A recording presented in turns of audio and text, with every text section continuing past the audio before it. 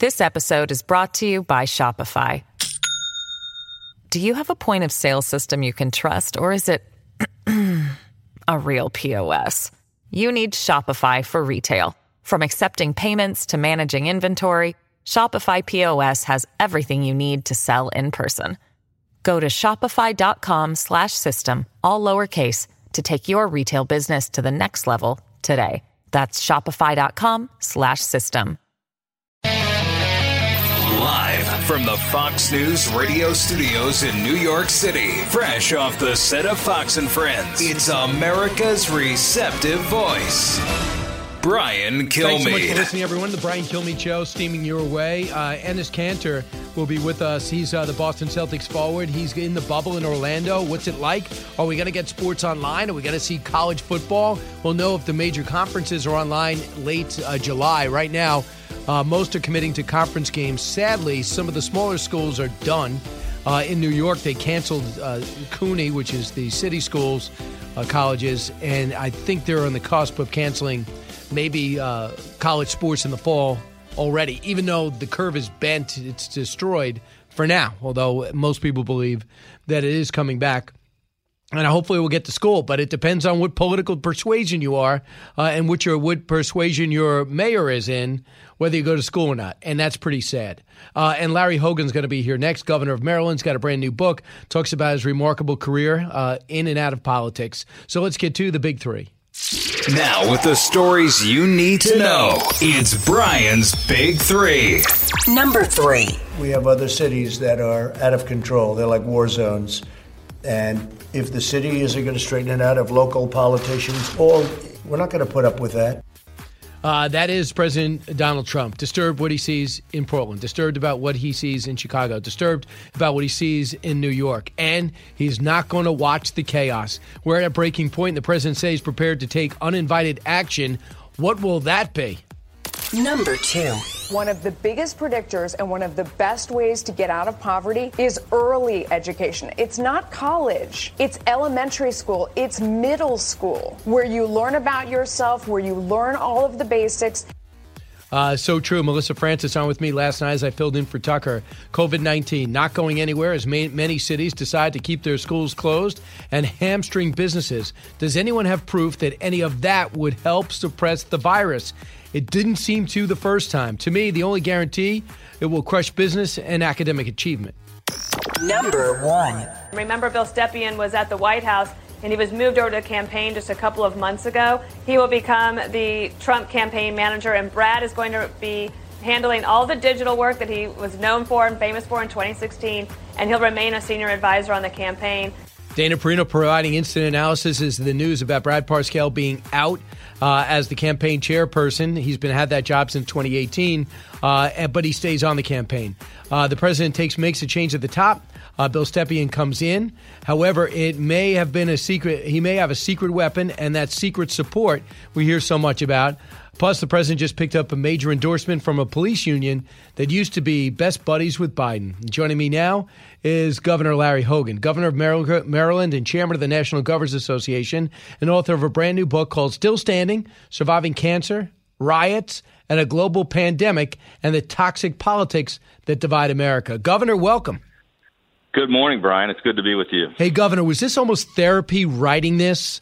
Although was it very hard because you're in the middle of this? Well, you know what? It really was therapy. I wrote a lot of the book, really, and turned it in to the publisher on February 1st, so it was before the pandemic. And it was supposed to come out earlier, and I put it on hold because of we were in a state of emergency, and the publisher couldn't hold it off any longer until the end of July. And they asked if we would add a few chapters about the coronavirus. So although we were working 7 days a week, I found a few hours at nights and weekends to add a few chapters about the most up-to-date information. But really it was more about all the other stories that you mentioned in that long title. First off, the most serious thing. Well, what is it like finding out you have cancer and it's late-stage cancer? Well, it was really tough news to get. It was as governor, I came in with this great plan. We were going to, cut taxes and get our economy back on track and put people to work. And I had a plan for all of that. And then 90 days later, we had the worst violence in 47 years. Riots break out in Baltimore City we had to deal with. And then 60 days later, I got this notice that I had very advanced and aggressive life-threatening cancer, which hit me from out of the blue. I'd only been governor for 5 months. And so I battled that for about 18 months while dealing with all the other issues and continuing to get a lot done here in one of the bluest states in America as a Republican governor. Those are all the stories we talk about in the book. Yeah, so it's all in there, and it humanizes you even further. So if we watch a lot of these Democratic mayors in Portland, in Seattle, in Chicago, in New York, and their policies are remarkably, consistently ineffective, and their reaction to the crisis has fallen short to be kind. And many people say, well, Republicans don't even try. Are you an example of a Republican that can resonate in a blue state if they try? Well, yeah, sure. I mean, look, first of all, with what's going on in these cities, the book, we have about 5 chapters about the riots in Baltimore, where we had the worst violence in 47 years, 400 businesses looted and destroyed. The city was out of control, and I came in with 4,000 members of the National Guard, 1,000 police officers, and brought law and order to the city of Baltimore on the very first day. And so there's stories about that. But yes, we do need to reach out. In Maryland, I was the second Republican in 50 years to be elected, and only the second in 242 years to be reelected. It's a tough state. But I did it by reaching out and trying to go where people don't expect you to go. And we've been able to win over a lot of crossover Democrats and independents and suburban women and a large percentage. I mean, I have a 70% approval in the black community, which is almost unheard of for a Republican. But I think, it's something that the party needs to be thinking about. I'm a Reagan guy. I was chairman of Youth for Reagan, and I'm all about a big tent and how do we get more people over to our cause rather than trying to shrink the tent. So what do you stand for? For example, where is it a no-go zone? You'll compromise, but not on this. Yeah. I just don't want to waste a lot of time on divisiveness and dysfunction, but I'll stand up and fight for the things that I believe in. Look, we took our state from 49. Our overall economic performance was 49th out of 50 states. And I took it into the top 10. It was the greatest economic turnaround in America. I did that 2 years before President Trump was elected, under President Obama, which was a tough thing to do.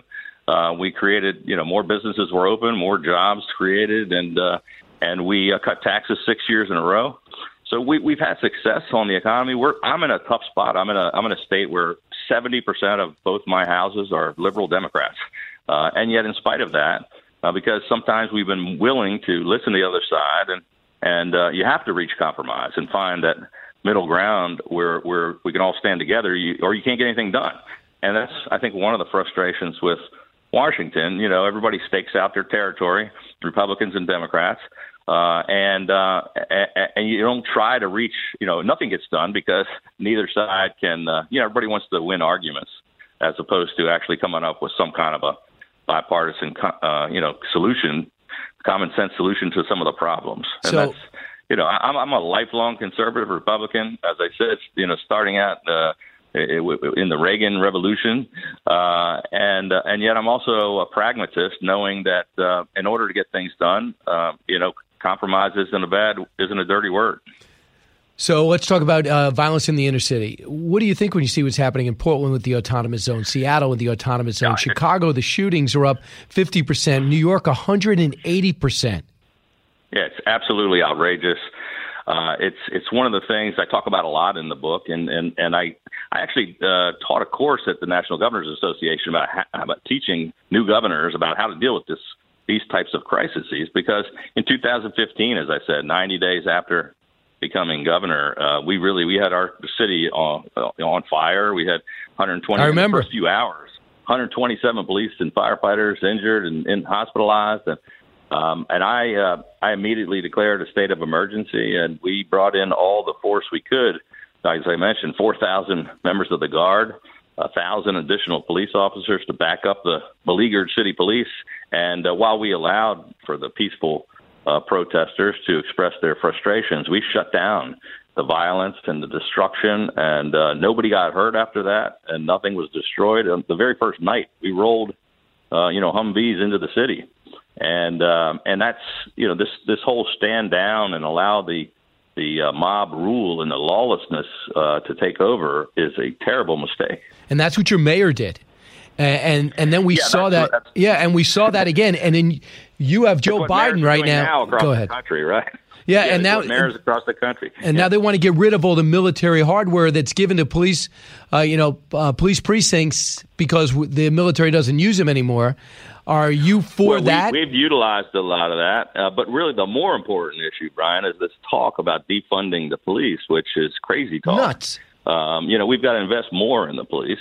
If you want to deal with how do we improve the situation? We need more police. We need to pay them better. We need to train them better and equip them better and pay for things like community policing and get into there. We have some of the worst, violent crime and murders in the city of Baltimore. And yet, there are folks saying defund the police. I mean, it just doesn't make any sense. We've got to do something about the out-of-control violent crime, and you can only do that with more and better police forces. And that takes more investment. So do you think, do you support President Trump in sending federal troops in there or federal forces in there like he did in Portland? When the mayor doesn't want you there and the president says, well, I need law and order, I'm going to send people there, which I think he's going to announce later this week. Do you worry about that? Yeah, no, I don't think it's the right move, to tell you the truth. So I agree with the idea that you can't let the lawlessness take place, and we can't let these mayors just, walk away from, taking any responsibility. And I definitely did that, 5.5 years ago. But federal troops sending in is a different situation than a governor calling up the National Guard. National Guard are they have a dual mission to serve the governor and to serve the president, or the president can call them up for a mission overseas to assist the military, or the governor can call them up to help in a situation like this. But they're citizen soldiers that work together, and they're part of the state cabinet working with the state police. Send in federal troops is a whole different level, and I don't think it's necessary because, each state has a large contingent of National Guard. But they're not using them. Well, many of them are. I mean, some of them should be, and we certainly did. But that's what I would say. If the city police are overwhelmed, back them up with state police, and if you need more help, you bring in your National Guard, which is exactly the way we handled the situation. But Governor, you're a governor that did that. If the governor doesn't want to do that and it's still out of control, what do you do if you're the president? Well, that's, we haven't got that to that point yet, but, I understand where the president's talking about. I mean, Portland is out of control. 44 straight days of unrest. A federal officer was just hit in the head with a 2x4 on Saturday. And now they're looking to set up an autonomous zone. Yeah, well, they've got to get it under control, and I can't. I don't know all the details. Right. I haven't talked to the governor. Don't know what they're doing, but they definitely need to get. You can't have lawless mobs just taking over cities, and if the city police can't handle it, the state police need to step in. If the state can't handle it, they better call up the National Guard. So Governor Larry Hogan's got this book out called Still Standing, Surviving Cancer Riots in a Global Pandemic. Let's talk about the pandemic in the 90 seconds we have left. What else could the federal government be doing? What else can these states like Florida and Texas and Arizona be doing? Well, I think, we're really concerned with the fact that it's this virus kind of has a mind of its own. And while it seemed to be under control, and it is, for example, in my state, we're down for, our peak was 90 days ago, and we're consistently down. A number of states seem to be flaring up, like Texas and Florida and Arizona. And I think those governors are all taking some pretty good steps to try to get it under control. And the good news is that we've now got a lot more testing availability than we did before. We've got contact tracing, and I think they're able to find out kind of where the spread is taking place. And hopefully, the big thing we need, and I think we're making real progress on it, the federal government has, the Trump administration, and the private sector. There are about 120 companies working really hard on trying to find a vaccine, which is what we need to really stamp it out and to let everybody get back to their lives as normal. Governor, I see the headline in the Washington Post right now, one story. You say the president left Maryland vulnerable to the pandemic. In what way? Well, early on in the crisis, when he said all the governors were kind of on their own on the testing, and I think they've done a pretty good job of catching up today since then, and that was a portion of the book that the Post ran today. But the first couple of months, I think there should have been a more comprehensive national testing strategy. But the president repeatedly said at first, anybody that wants a test can get one, and then later said, it was the Obama administration's failed policy, and then later said it's the governors that have to do that. So they should have just. I think early on they were a little off track, but I'll give them credit. They've stepped up a lot in the months since then, and the vice president's done a great job leading the coronavirus task force. And I've been on, I think, 30-some calls with the president and/or vice president and all the governors, and they've done a great job of trying to communicate with all of us and try to solve some of these problems that we had early on in the pandemic. Governor, real quick, what's going to be? When are you going to consider whether you're going to run for president or not? I think that's way too early. We got a big election coming up in November. I've got a really important job until January of 2023, and we're in the middle of this pandemic, and there's been some speculation about that, but has really furthest thing from my mind right now. I'm just Gotcha. This book had nothing to do with that. I just thought we had some interesting stories to tell and a perspective, and hope people will find it interesting. Governor Larry Hogan, congratulations on your success and surviving and thriving. Still Standing, the name of the book. Thanks, Governor. Thank you, Brian. You got it. Next is you, 1-866-408-7669. Newsmakers and newsbreakers. Hear it first, only on the Brian Kilmeade Show. This episode is brought to you by Shopify. Do you have a point of sale system you can trust, or is it a real POS?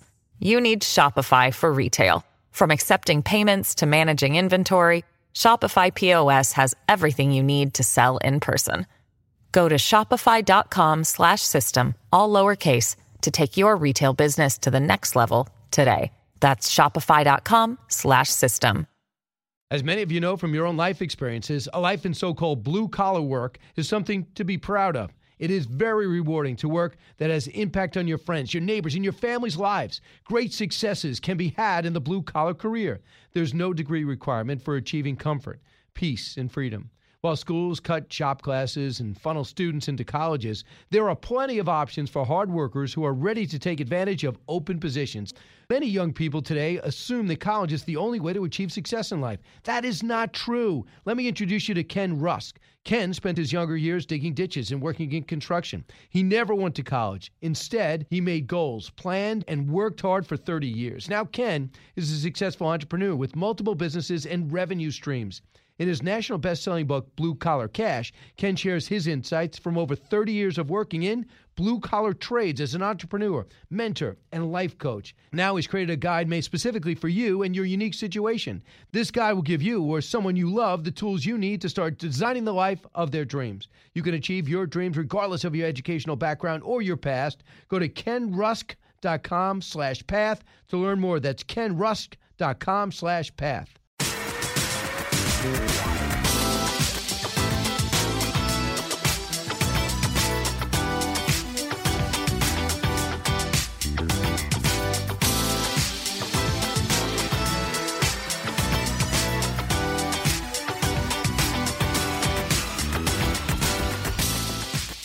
Breaking news, unique opinions. Hear it all on the Brian Kilmeade Show. I did study labor economics in college. You didn't need to do that in order to understand that we are actively expanding the gap between rich and poor during this period because there is a huge disparity in the damage that is being done to the kids who are being kept home. If you look at the statistics, and here in New York, depending on the district, depending on where it is, between 20 and 50% of kids are not logging on. They were not logging. They were not doing anything during that whole entire period. And that is a little bit from her interview last night, and that is Melissa Francis, and she was just talking about what she learned at an Ivy League school, what she knows about education, what she knows from being a mom. 3 kids. There is so much damage when kids don't go to school for a year. Think about that. No other kids in the 20th, really the first half of the 20th century, and certainly the 21st century, that I know in the Western world ever miss a year of school unless they're ill. And now you're asking kids not to go to school for 8 months because of something that they're almost guaranteed not to get.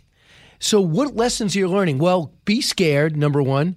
Number two, don't worry about knuckling under should things get tough in the future. I think you got to show kids the way. When trouble, we come up with plan A, plan B, plan C. There's a fallback. The dangers with teachers are real. I get it. So we get some TAs full-time, give some 70-year-old teachers with underlying conditions some more time off, and we tell the kids, you have to find a way. That would be the message I'd send, like what I'm seeing in South Carolina and in Texas and in Florida. Jason in the House, the Jason Chaffetz Podcast. Dive deeper than the headlines and the party lines as I take on American life, politics, and entertainment. Subscribe now on foxnewspodcast.com or wherever you download podcasts.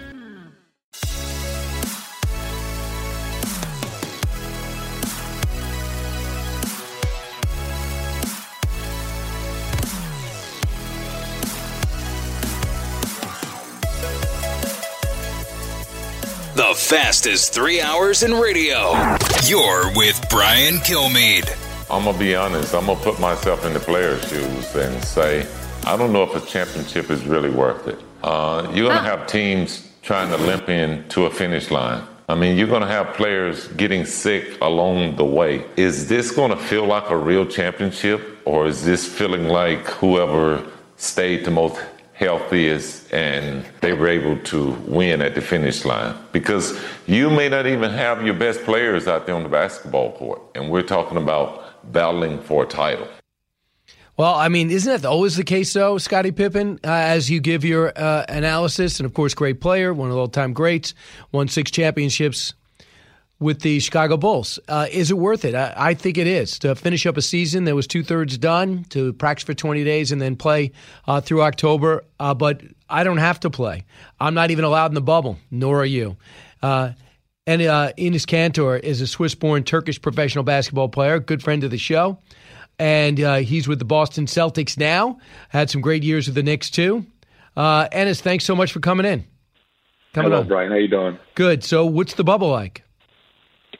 Bubble is actually not bad. I feel like NBA trying to do everything they can to take care of the players and the coaching staff.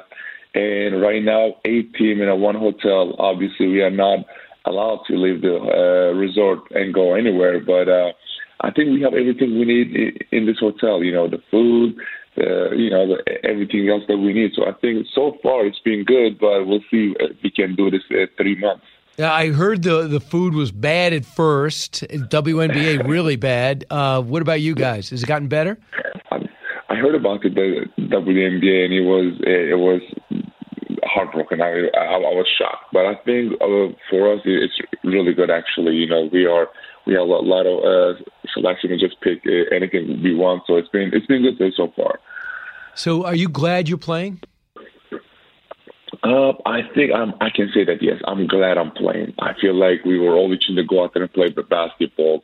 And like I said, again, NBA doing an amazing job to just taking care of everything. We are literally getting tested every day, and it's been good so far. So we should be blessed. We should be, grateful and thankful. When you talk to your teammates, what percentage, just unofficially, do you think are glad to be playing and what aren't? Because Celtics, good team this year, shot at a championship perhaps. That makes a difference. But what percentage, when you're in the locker room and you're allowed to talk to each other, what percentage you say is all for it? Oh, all of them. You know, I talk to all of my teammates, and not just my teammates with the Celtics, but like that, I talk to other teams. It's my 9th year in the league, so I know many players out there. So all of them is just feel so, good to be just out there playing basketball again, having fun again, because like we're all locked in a house and we couldn't leave our house in the quarantine. But right now everything is slowly opening up, and all my teammates are just right now we have one goal to just go out and win a championship. Right. 20 days to practice. When does your first game?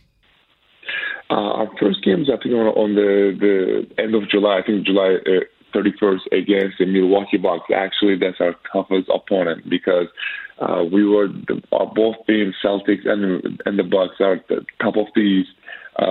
They beat us twice. We beat them twice. So I think it's going to be a good matchup for us. So how many more games do you play before you finish the regular season and start the playoffs? So we're going to play 3 exhibition games. I think it's really good because our body's still not ready for real games. So because if we just jump into real games, I feel like we can get hurt. So I think we're going to try to do everything we can to get in game shape. So that 3 exhibition games before the real game starts is very important.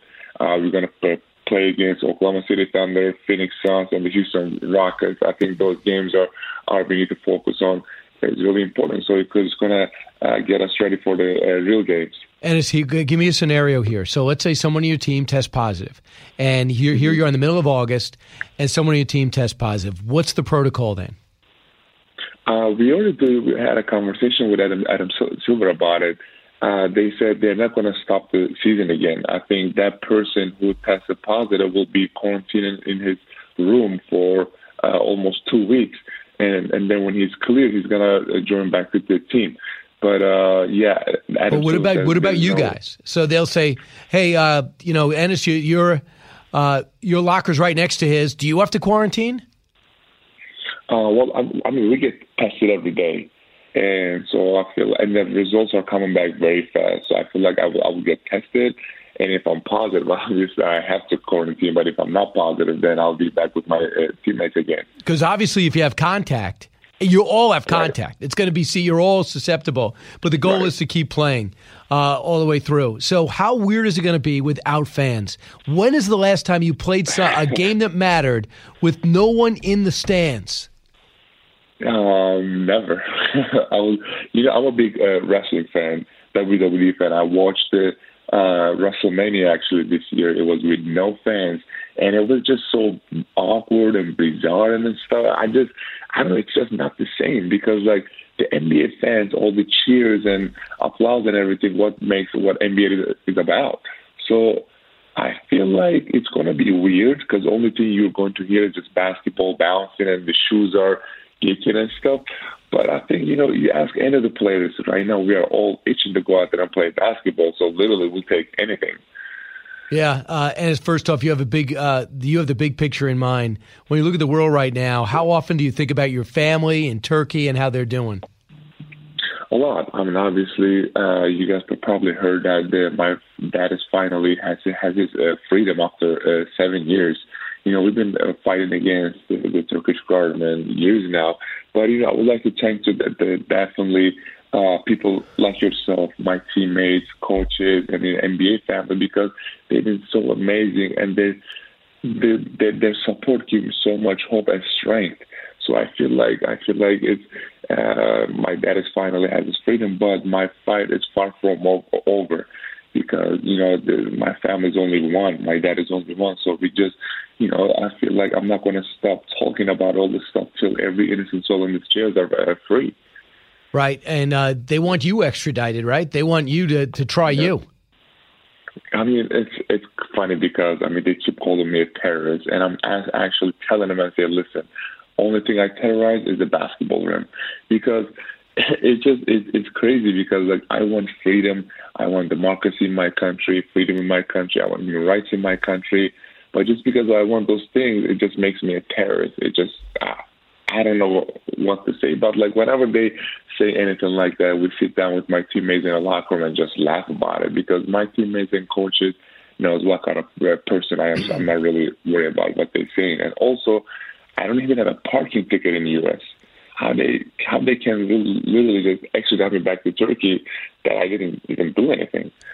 Are you going to have a slogan on your back?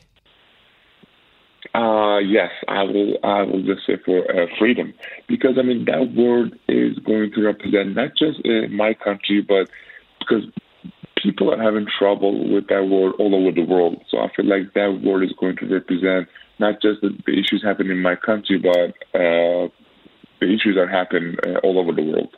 Nice. So you'll have freedom on your back. It's pretty cool. Yep. And overall, what do you think about the condition of our country in some of these major cities? I mean, I feel like I will just say this: we are just so focusing on blaming each other. We should have one goal, which is how can we make this country better together. Yeah, I mean, so some of the news out there is just so negative, So I feel like we just need to focus on just how can we get through this together, because we are experiencing, like with COVID and what's happened in the last 2 months, all those social justice issues. How can we get this together? But like you open up some of the channels out there, it's just like there's so many negative news out there, blaming the Trump administration, blaming the other people. So I feel like our focus should be on just one thing: how can we get through this together? So like I feel like we got to do this together. Right, and if along the way, do you see any scenario where the Knicks are ever good again?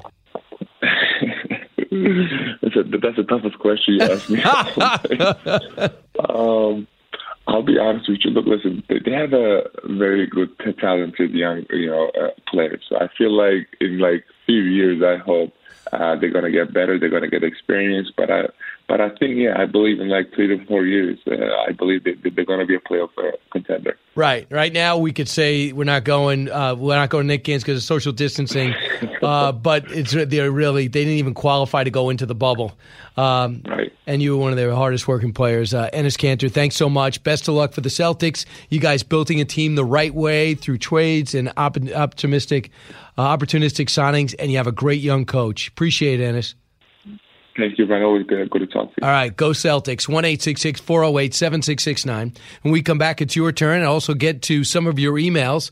You're listening to The Brian Kilmeade Show. Don't move. A radio show of the people, for the people. You're with Brian Kilmeade. With Fox News Podcasts Plus, you can enjoy all your favorite Fox News podcasts without commercials. Subscribe now at foxnewspodcasts.com.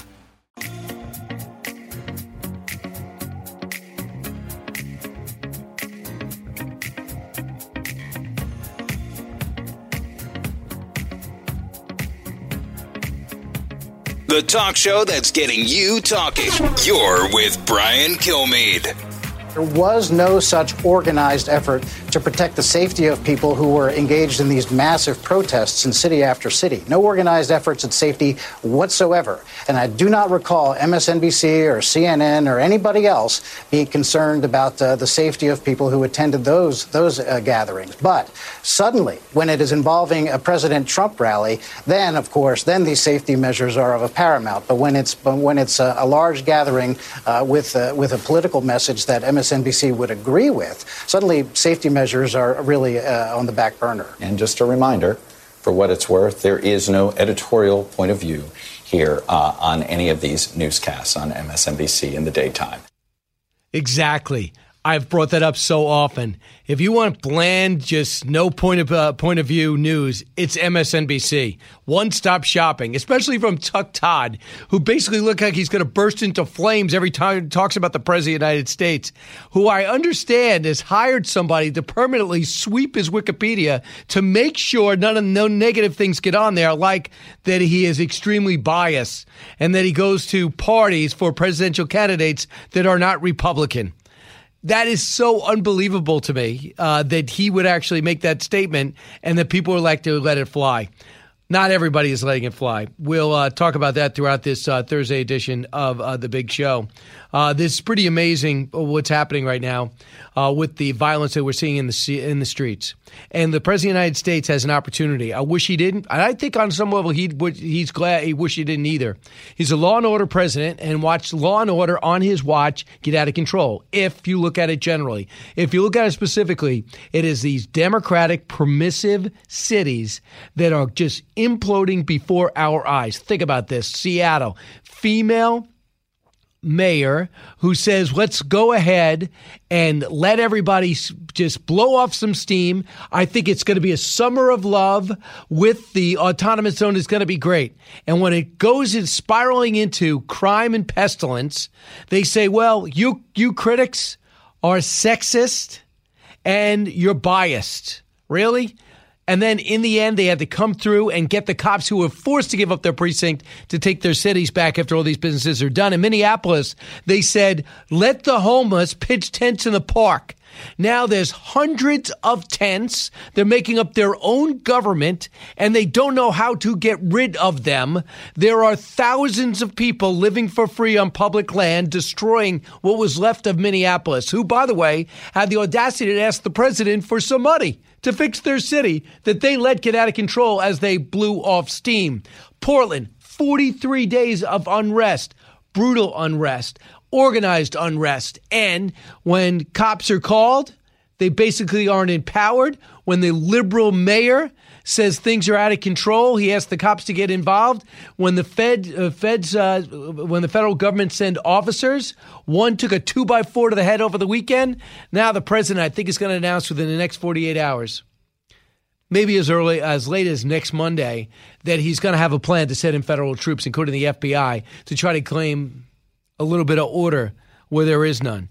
Because of this stance, and because Joe Biden's been invisible, he said, I don't want to defund the police, but that's it. Do you see him getting upset at the statues? Do you see him getting upset at government property? Do you see him getting upset with the looting and rioting? Do you see him getting upset with the murders in New York, where the shootings were up 186%, 33% in Los Angeles, 150% in Chicago? No. But because of that, Donald Trump has an opportunity, and he took it. Yesterday, he got it. The president of the National Association of Police Organizations said, we sat out the last election. We could not decide between Hillary and Trump. We've decided now. We are backing Donald Trump. That's 250,000 direct members. Thousands, 250 million. 250,000 direct members. Now, think about all those who are retired. Think about those families. And they say, well, who's the law and order president? Who gives respect to the cops? Cut one, Mick McHale. So it's with great pride that I announce on behalf of our National Association of Police Organizations our endorsement of President Donald J. Trump. It's significant. And it also could be an opportunity. And I thought Kimberly Strassel put it great last night when she was with the Wall Street Journal, Fox News contributor, when she says this is big, but it could actually be bigger because that's a union. Unions usually run from Republicans. Not this Republican necessarily, especially with these USMCA signed and doing other things about bringing manufacturing back to this country. Cut 4. So this is a function of what we're now seeing as growing unrest and violence. It's one thing to have protests and some civil unrest. This is now turning into a long, hot summer of violence and looting, and it's putting a new spotlight on this question of law and order and rule and law of cities, and the president's embracing that. One thing that I think is interesting about that endorsement is it raises a broader prospect of whether or not the White House has some potential for inroads with union votes, not just among police officers, but firefighters, people who work in infrastructure and fossil fuels, because those are going to be big points and flashpoints of contention in this election. If the Trump campaign can clarify and condense their message and talk about what Kimberly Strassel just said, you know, with President Trump, if there's a President Biden, goodbye oil and gas, goodbye drilling, offshore drilling, refineries being built. It's just not going to happen. Natural gas is not going to be exported with any great fervor. They believe even though natural gas burns clean, it is part of the problem, fossil fuels. So there's an opportunity to win over those unions and those workers and solidify Texas, which is key. The other thing that the Trump campaign is counting on is the so-called silent vote. And they believe the silent majority is going to stay silent because to say I'm a Trump supporter in purple areas or blue states like technically Pennsylvania, even though it didn't go, it went red last time, is trouble. And they believe the numbers are around 67% believe there's silent Trump voters. 5% say there are silent Biden voters because there's no price to pay to be a Biden supporter or a Democratic supporter. You're not going to pay it in prestige. You're not going to lose your job. So that's significant. They'll need it because the president's trailing in almost every major poll and every battleground state. The bounce back has to happen. Brad Parscale steps down. Stepping in, Bill Stepien. He's an organized guy with a lot of experience. Let's see if he can get his A-team back. Bring the band back together. It's the Hammer Time Podcast. Fox News Channel's Bill Hemmer takes you one-on-one with engaging personalities covering the critical issues of the day. Find Hammer Time now by going to foxnewspodcasts.com. America's listening to Fox News. From the Fox News radio studios in New York City, giving you opinions and facts with a positive approach. It's Brian Kilmeade. Thanks so much for listening, everybody. It's the Brian Kilmeade Show. I'll be steaming your way at the bottom of the hour. I'm going to look forward to talking to Hawk Newsom of Black Lives Matter, New York division. He's going to be talking about maybe what happened on Brooklyn Bridge yesterday in New York, where officers were attacked, bludgeoned, including Chief Monahan had a broken finger hit in the head. What happened? They were marching with other African-American leaders, talking about peace and coming together, and all hell broke loose. Just part of the chaos that happens on a nightly basis in New York that really has been happening since late May and through Chicago and through other cities. And I look forward to getting the Black Lives Matter perspective, too, and hearing like people in the black community are saying, hey, listen, I'm for equal rights. I'm for racial justice, but not for them. So we'll talk about that. Meanwhile, when we talk to Hawk Newsom at the bottom of the hour, in between, right before that, I'll be able to take your calls at 1-866-408-7669. So let's get to the big three. Now, with the stories you need to know, it's Brian's Big Three. Number 3. We have other cities that are out of control. They're like war zones. And if the city isn't going to straighten it out, if local politicians, we're not going to put up with that. But what if they don't want you, Mr. President? Law and order, a new low as incompetent liberal mayors from Chicago to Portland to New York sideline cops and welcome chaos. We're at the breaking point, and the president said he is prepared to take uninvited action, but should he? Number 2. One of the biggest predictors and one of the best ways to get out of poverty is early education. It's not college. It's elementary school. It's middle school, where you learn about yourself, where you learn all of the basics. That was Melissa Francis yesterday with me when I was filling in for Tucker, talking about the need to get back to school. COVID-19 is not going anywhere, as many cities decide to keep their schools closed and hamstring businesses. Does anyone have proof that both these things work to suppress the virus? To me, the only guarantee is will crush business and academic achievement. Number 1. Remember, Bill Stepien was at the White House, and he was moved over to campaign just a couple of months ago. He will become the Trump campaign manager, and Brad is going to be handling all the digital work that he was known for and famous for in 2016, and he'll remain a senior advisor on the campaign. And that was Dana Perino, also on with me last night on Tucker. 2020, the president makes a change at the top as he finds himself trailing in 4 major polls. However, he might just have a secret weapon, and that secret is support, who don't want to admit they're supporting him. Plus, he just picked up a major endorsement from a police union that used to be buddies with Biden. And we'll talk about that. And, you know, this secret Trump support, we knew it. It won him the election last time. They didn't show up in the polls, but they showed up on Election Day. And that is why I believe that he is so concerned about mail-in ballots, because people show up on Election Day and he gets concerned, as I do, that the cutoff date of October 31st of mailing in ballots, a lot just won't show up. This ballot harvesting is a huge issue. He should really fight hard for that. But he's got law and order on his side. He's got American history on his side, the war on history. He's on the right side of that. I'm convinced of it. On the right side, not only my side, which tends to be the right side, according to me, but also I think most of the American people's side. So that's why I believe he should feel better than the polls indicate today. So about this secret, I don't know what we call it, the secret Trump voter, they did a poll. And they said, do you think there are so-called secret voters in your community who support Donald Trump but won't tell anyone about it? 27% of you said yes. 17% said only a few. And not sure how many, 13%. Now for Joe Biden, same question. Do you think there are secret Biden supporters? 5%. Yes, only a few, 13%. Yes, not sure, 9%. No, 64%. And that's right, because there are no quiet Biden supporters. There aren't Biden supporters. There's only anti-Trump supporters. So yesterday, the president got word right when I was, I'd say about 7 p.m. This is big. the president of the National Association of Police Organizations have picked a candidate. They didn't in 2016. They did in 2008 and 2012. And they picked Barack Obama. Why? Because Joe Biden was on the ticket. He was known as a law and order Democrat, but he has flipped in order to be a Democrat representing today's Democratic Party.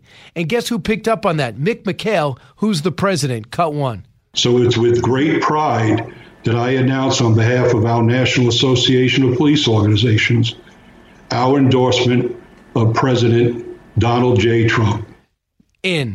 Important. For a few reasons. Trump earned it. Trump lives that. If you talk to cops in New York City, people that are retired or active, they've always liked him. If you talk to the Secret Service, they only like the president. They like his family. He really respects what they do. And for Kimberly Strassel of the Wall Street Journal, she weighed in and said, look, this is big. Why? It represents 250,000 people. But then think about their families and think about their friends. And then think about those who say it's dangerous on the streets. We're not getting any backup. We're not getting any support. Well, who's your mayor? Democrat. Who's your governor? Well, the Republican, but he has no control of the Democratic cities. Okay.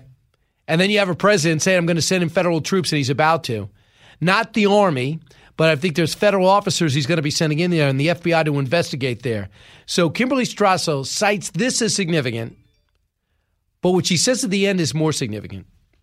So this is a function of what we're now seeing as growing unrest and violence. It's one thing to have protests and some civil unrest. This is now turning into a long, hot summer of violence and looting, and it's putting a new spotlight on this question of law and order and rule and law of cities, and the president's embracing that. One thing that I think is interesting about that endorsement is it raises a broader prospect of whether or not the White House has some potential for inroads with union votes, not just among police officers, but firefighters, people who work in infrastructure and fossil fuels, because those are going to be big points and flashpoints of contention in this election. He just got to make sure he's not anti-environment, but pro-business. He's already proven it. And he's not anti-union. And I think the USMCA, they actually said, hey, guys, union, what do you think? We're going to start bringing manufacturing back. We're going to call out China. The president's doing that. Everybody else pretended to do it. He's not only doing that, he's actually sending aircraft carriers there. He had his Secretary of State announce sanctions against key Chinese officials. And then we've had the Secretary of Treasury talk about different sanctions, not only for human rights, which Pompeo handled, but when it comes to intellectual property theft.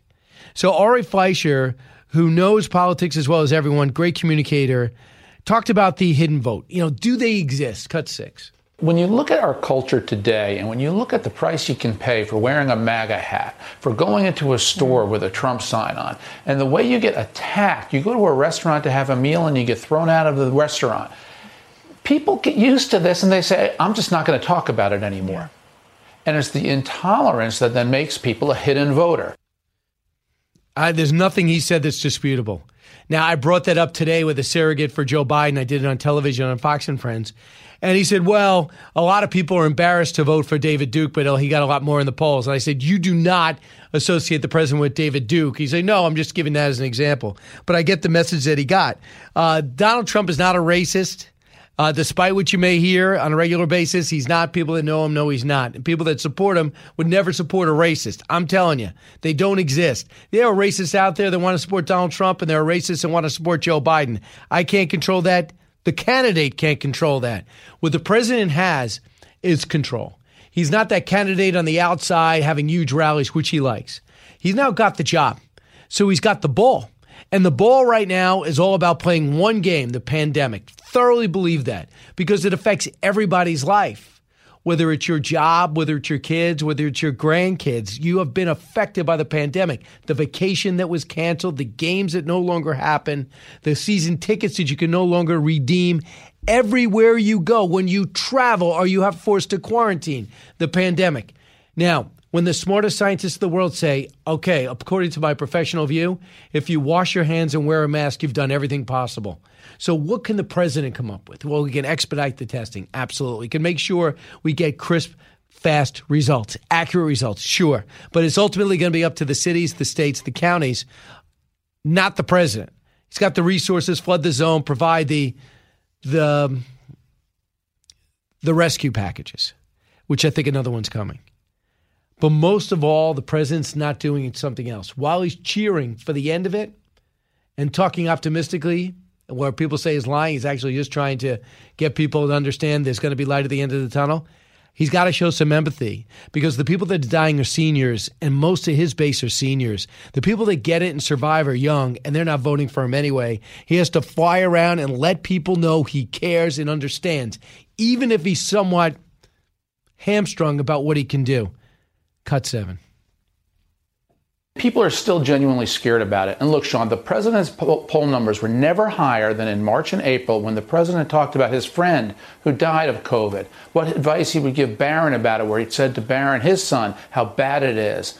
That was the empathy the president was showing as somebody who cared about COVID, protecting the American people. His job is to protect us from all enemies, including the COVID enemy.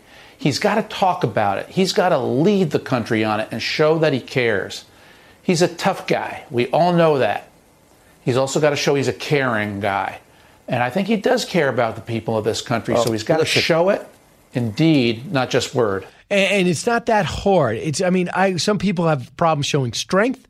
Other people have trouble showing empathy because they think it says weakness, or sympathy shows weakness, or a pity. So I think the president could do it. He can meet with the families, hear what they have to say, understand the frustration, be behind the glass at a senior center as they look up and they're talking to their loved one, their grandmother, their aunt, their uncle, their dad, and start saying, wow, man, I understand what's going on. I lost 3 friends when it happened, to the point where people say, well, Mr. President, easy on the friends. You keep saying the same thing. I would have no problem with that. So when you see the human cost of what's happening, you see him pushing the materials, which is real, and interacting with the governors, outside Governor Cuomo, who's a sociopath, has to be, because Governor Newsom understands it does no good to alienate the president. The president says it's no good, even though they're not going to vote for me in California, to alienate him. All you have to do is show him respect. He doesn't care what. Look at Governor Murphy over in New Jersey.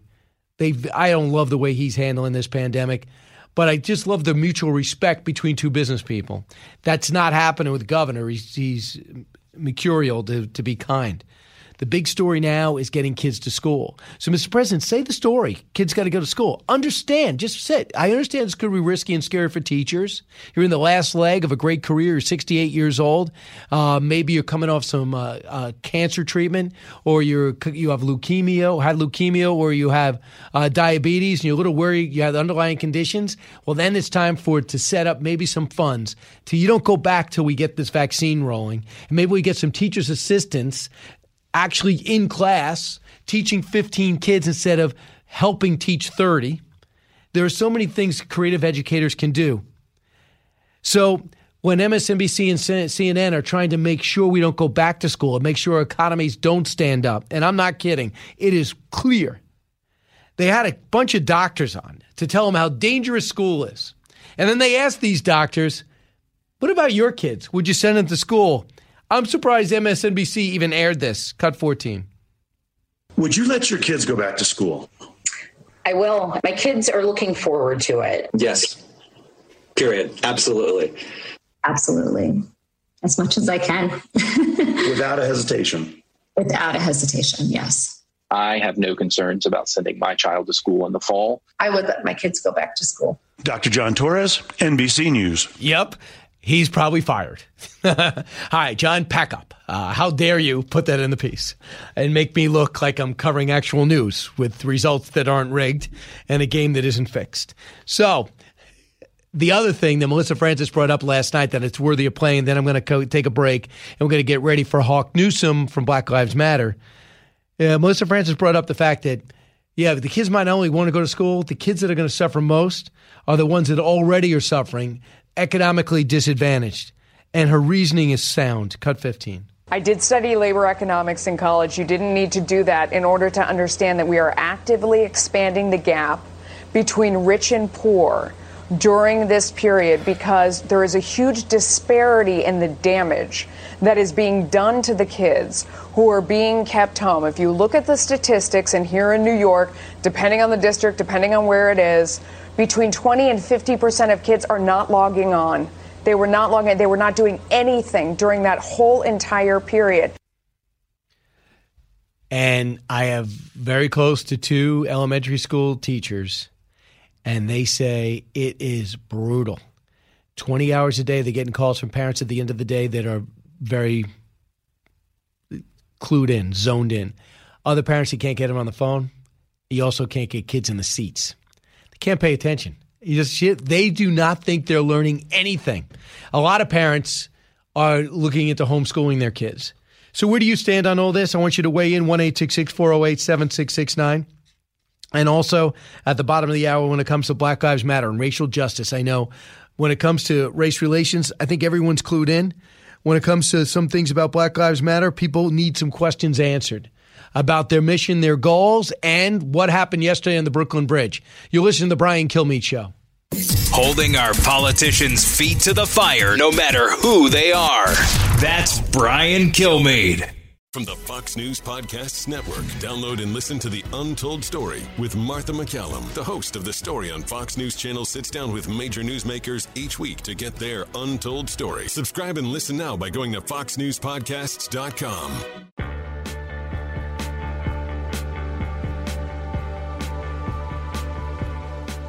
He's so busy, he'll make your head spin. It's Brian Kilmeade. Hey, welcome back, everyone. Got a full board. Lynn is listening on the TuneIn app in Illinois. Hey, Lynn. Hi. Kids go to school, or are you part of the 42% that are worried? No, my kids need to go to school. Are they? Yes. Okay, so your city is letting them go. Our city is giving the parents a choice of in-person or remote learning. And you're choosing in person? Yes, my daughter chose in person. How old is she? 13. Nice. Thanks, Lynn. Nick, WABC, Rockland, New York. Yeah, I just wanted to say that, Brian, I just wanted to say that I was in school this year after the virus in New York, and nothing ever happened. No one got the virus. What grade are you in? What college? I'm not in college. I'm in the 11th grade. And you went to school, was it in Rockland? Yeah. So are your classmates worried? No. I mean, the school just ended, but we went back to school. I go to private school. I'm religious. And what about your teachers? Did they express worry? No, because we all got the virus, so we said there was no reason not to come back. We all had the virus. Okay, so Rockland was quarantined, basically cordoned off, wasn't it? Well, we all got the virus. Everyone got it, so we all assumed that we're not going to get it again, so we all just went back to school. Great. Thanks. Evelyn, WHIO in Ohio. Evelyn, you're a teacher. Hey. Yes, sir. I'm a teacher. I teach high school and middle school. And the majority... I had a lot of kids not do any work the last quarter, and they did not give them failing grades. Had a kid call me a month after school was out and asked if he could do anything so that he was eligible to play football because I had not taken any work from him, and he had an F. It's unbelievable. So you want to go back, you'll take a risk. Do you have any underlying conditions? I don't have any underlying conditions. My husband does, but we're not concerned. Got it. Evelyn, I feel the same way, but I'm not a teacher. I have no problem sending my kids back, and I hope they go back to college, and I hope my daughter gets to play soccer this year. When we come back, we speak to Hawk Newsom, Black Lives Matter. From the Fox News Podcasts Network. I'm Ben Domenech, publisher of The Federalist, and I'm inviting you to join a new conversation with the smartest thinkers out there about the country and where we're going. Subscribe to the Ben Domenech Podcast. Subscribe and listen now by going to foxnewspodcasts.com.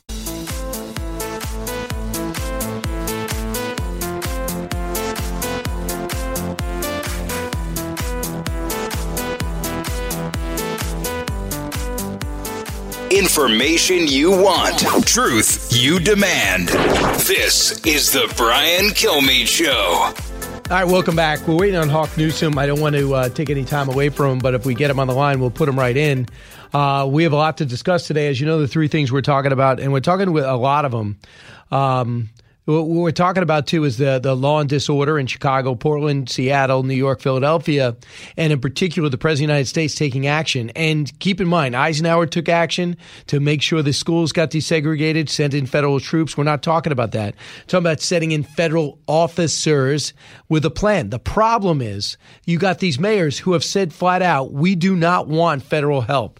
They need it, but they don't want it. And if President Biden, they would, because it's pure politics, which should drive you nuts, because this pure politics is getting us nowhere and is causing unrest, maybe with your business, your family, your house. So Mayor de Blasio sees the unrest that happened on Brooklyn Bridge yesterday as African-American leaders, clergy, were walking across with police officers, Brooklyn Bridge, to say we got to come together as a community. It was telegraphed, it was announced, and it was headed off by Black Lives Matter group, at least claiming to be, many of which had clubs and 2x4s, and they started hitting the cops. You have to see this video on New York Post. It is outrageously inappropriate and disgusting. It's on the front page of the New York Post, too. And even Chief Monahan got hit, broke a finger, and got hit in the head.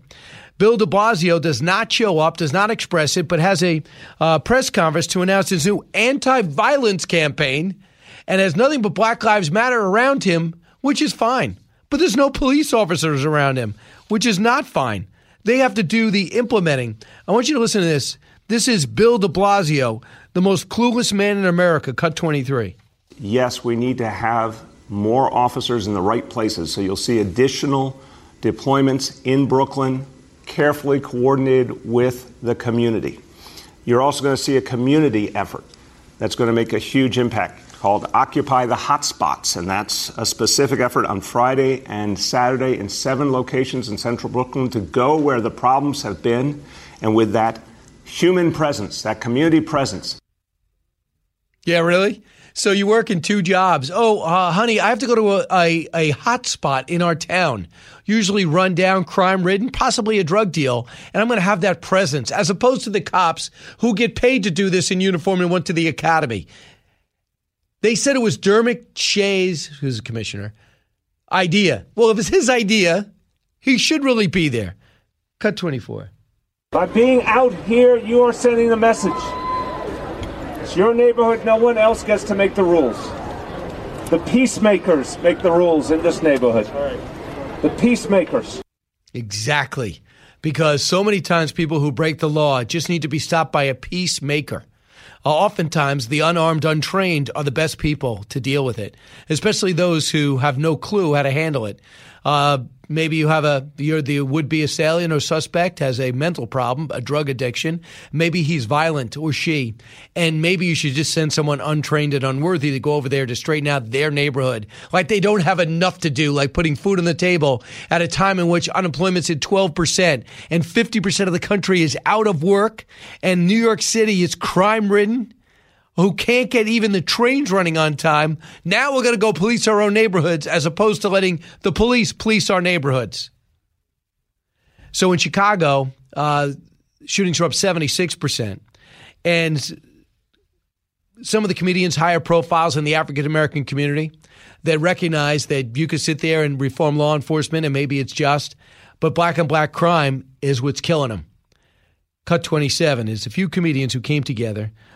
Big Keith, Early Walker, Corey Bell. Cut 27. We as a people have to start coming together and take our communities back. When you start killing kids, you're actually killing our future. You can't hold anybody else accountable until you hold yourself accountable. We're tired of us killing us. We're tired of the black on black crime as it relates to our babies being gunned down.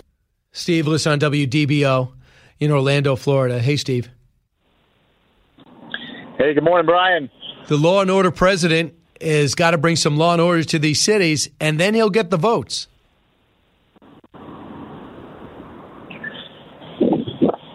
Hello? You agree?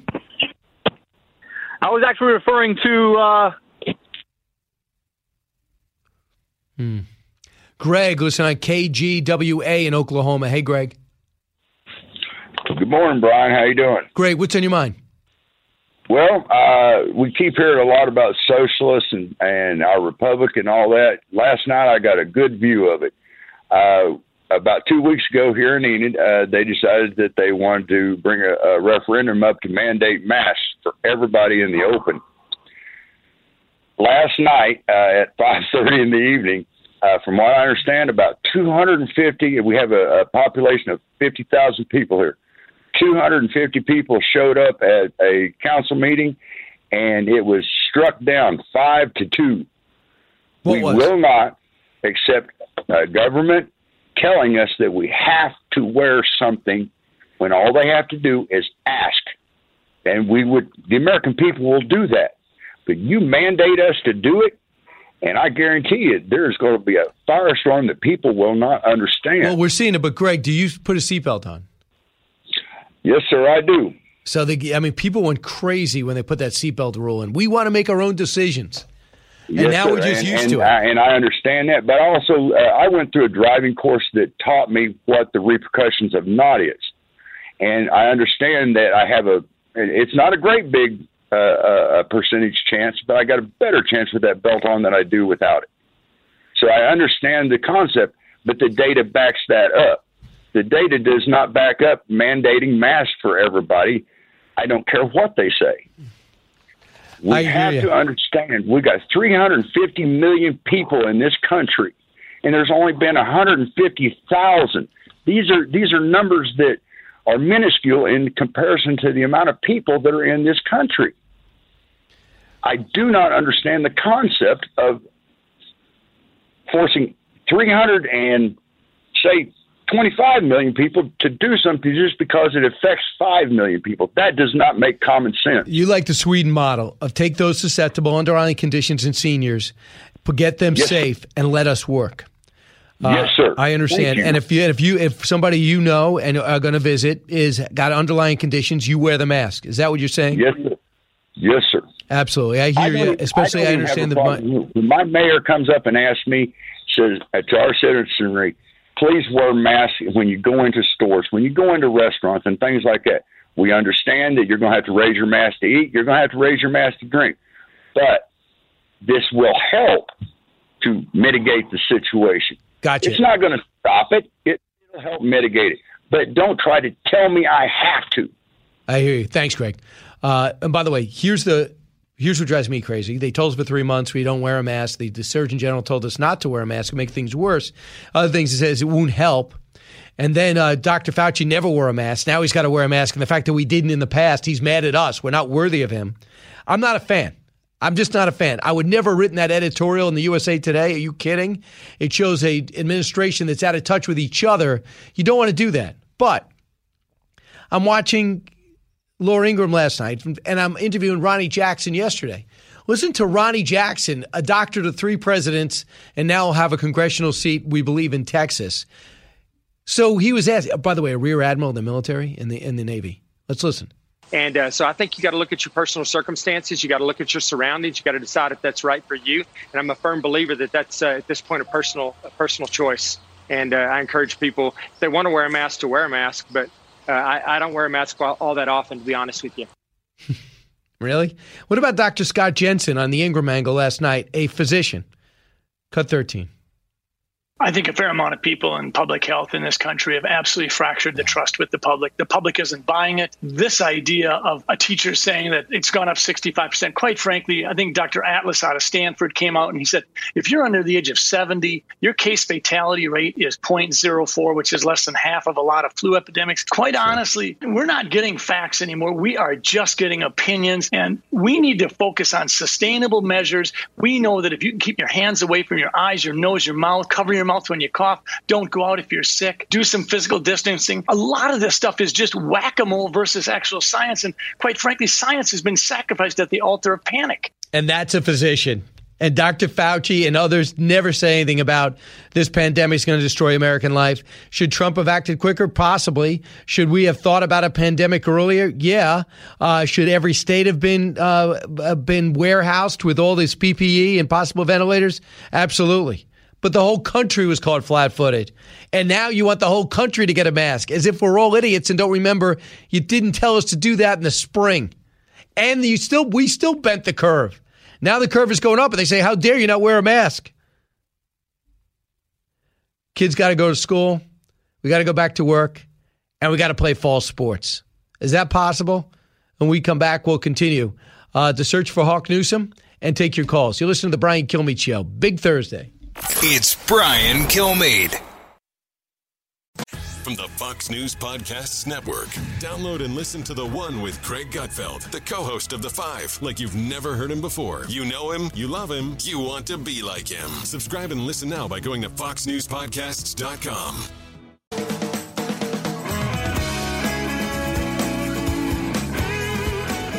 From his mouth to your ears, it's Brian Kilmeade. There will always be people who say that these things cannot be done.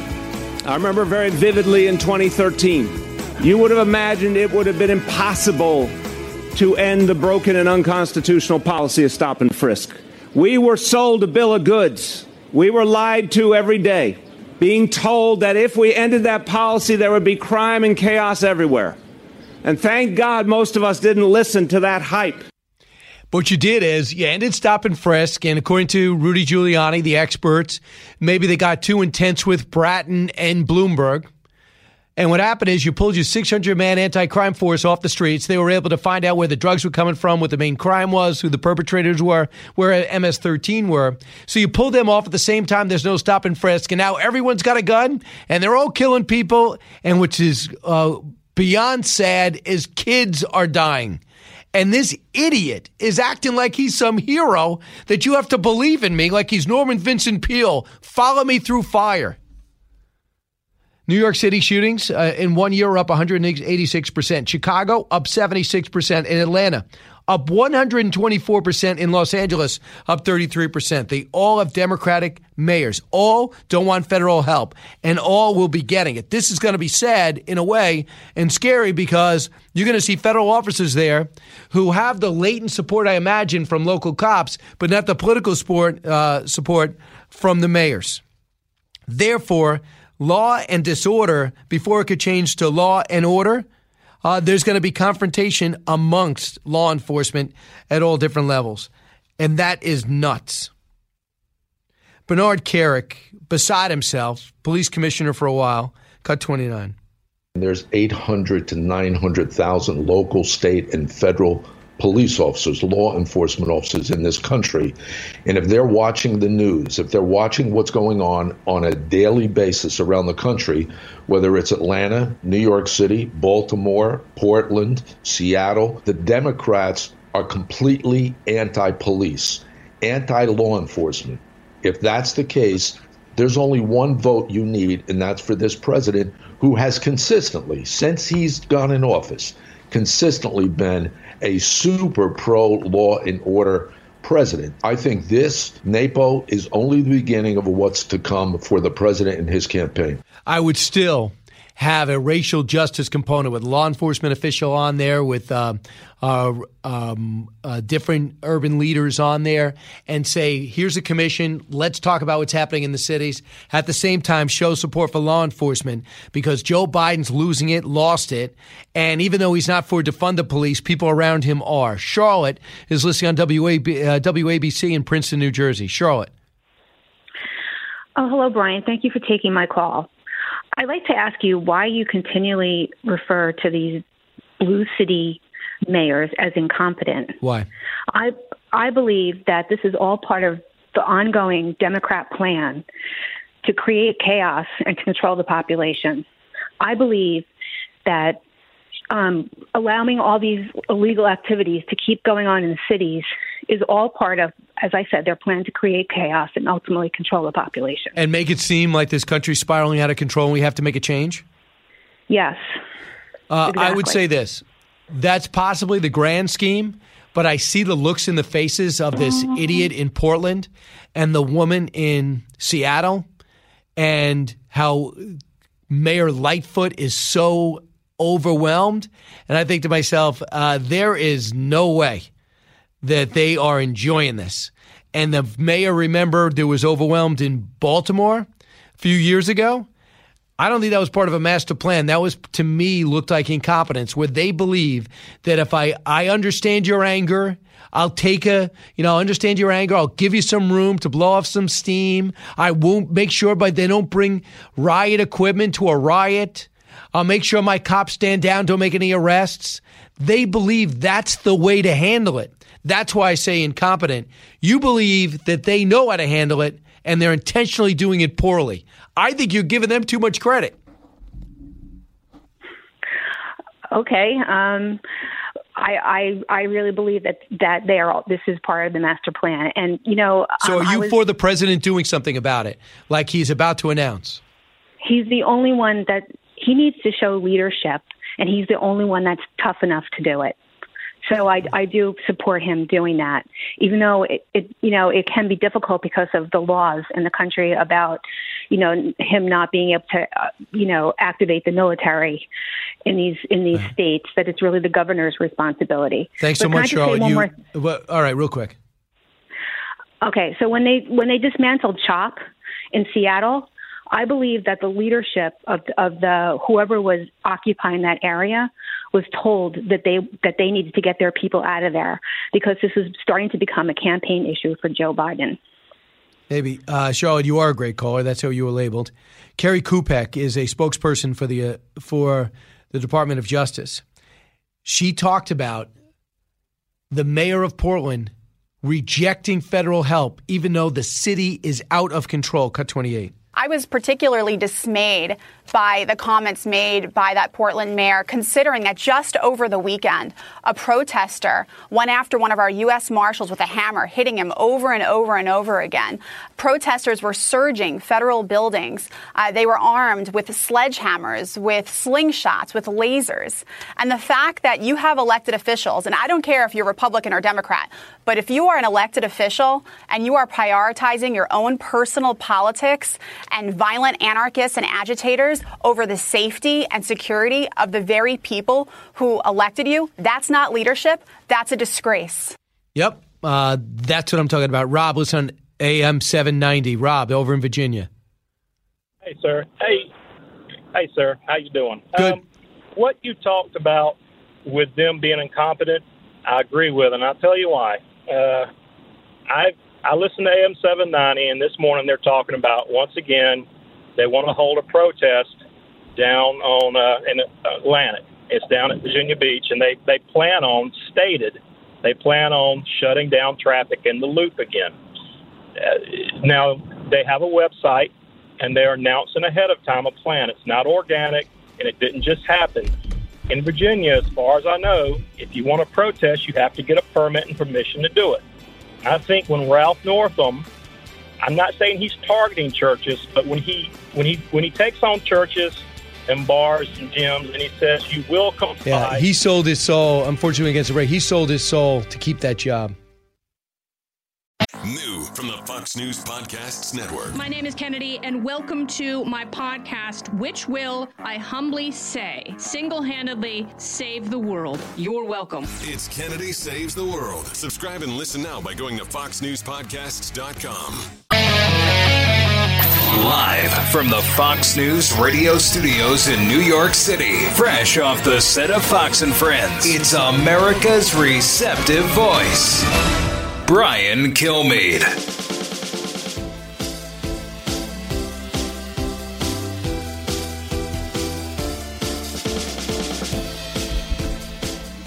Hi, everybody. I'm Brian Kilmeade. Coming up this hour, we're going to be joined by the great Karl Rove, and we'll have a special guest. And that special guest at the bottom of the hour will be Marsha Blackburn and her daughter, Mary Morgan, talking about something very special. And that is 100 years since we let women vote. Hard to believe it took that long. Actually, I have a special on Fox Nation about it, but let's get to the big three. Now, with the stories you need to know, it's Brian's Big Three. Number 3. We have other cities that are out of control. They're like war zones. And if the city isn't going to straighten it out, if local politicians, we're not going to put up with that.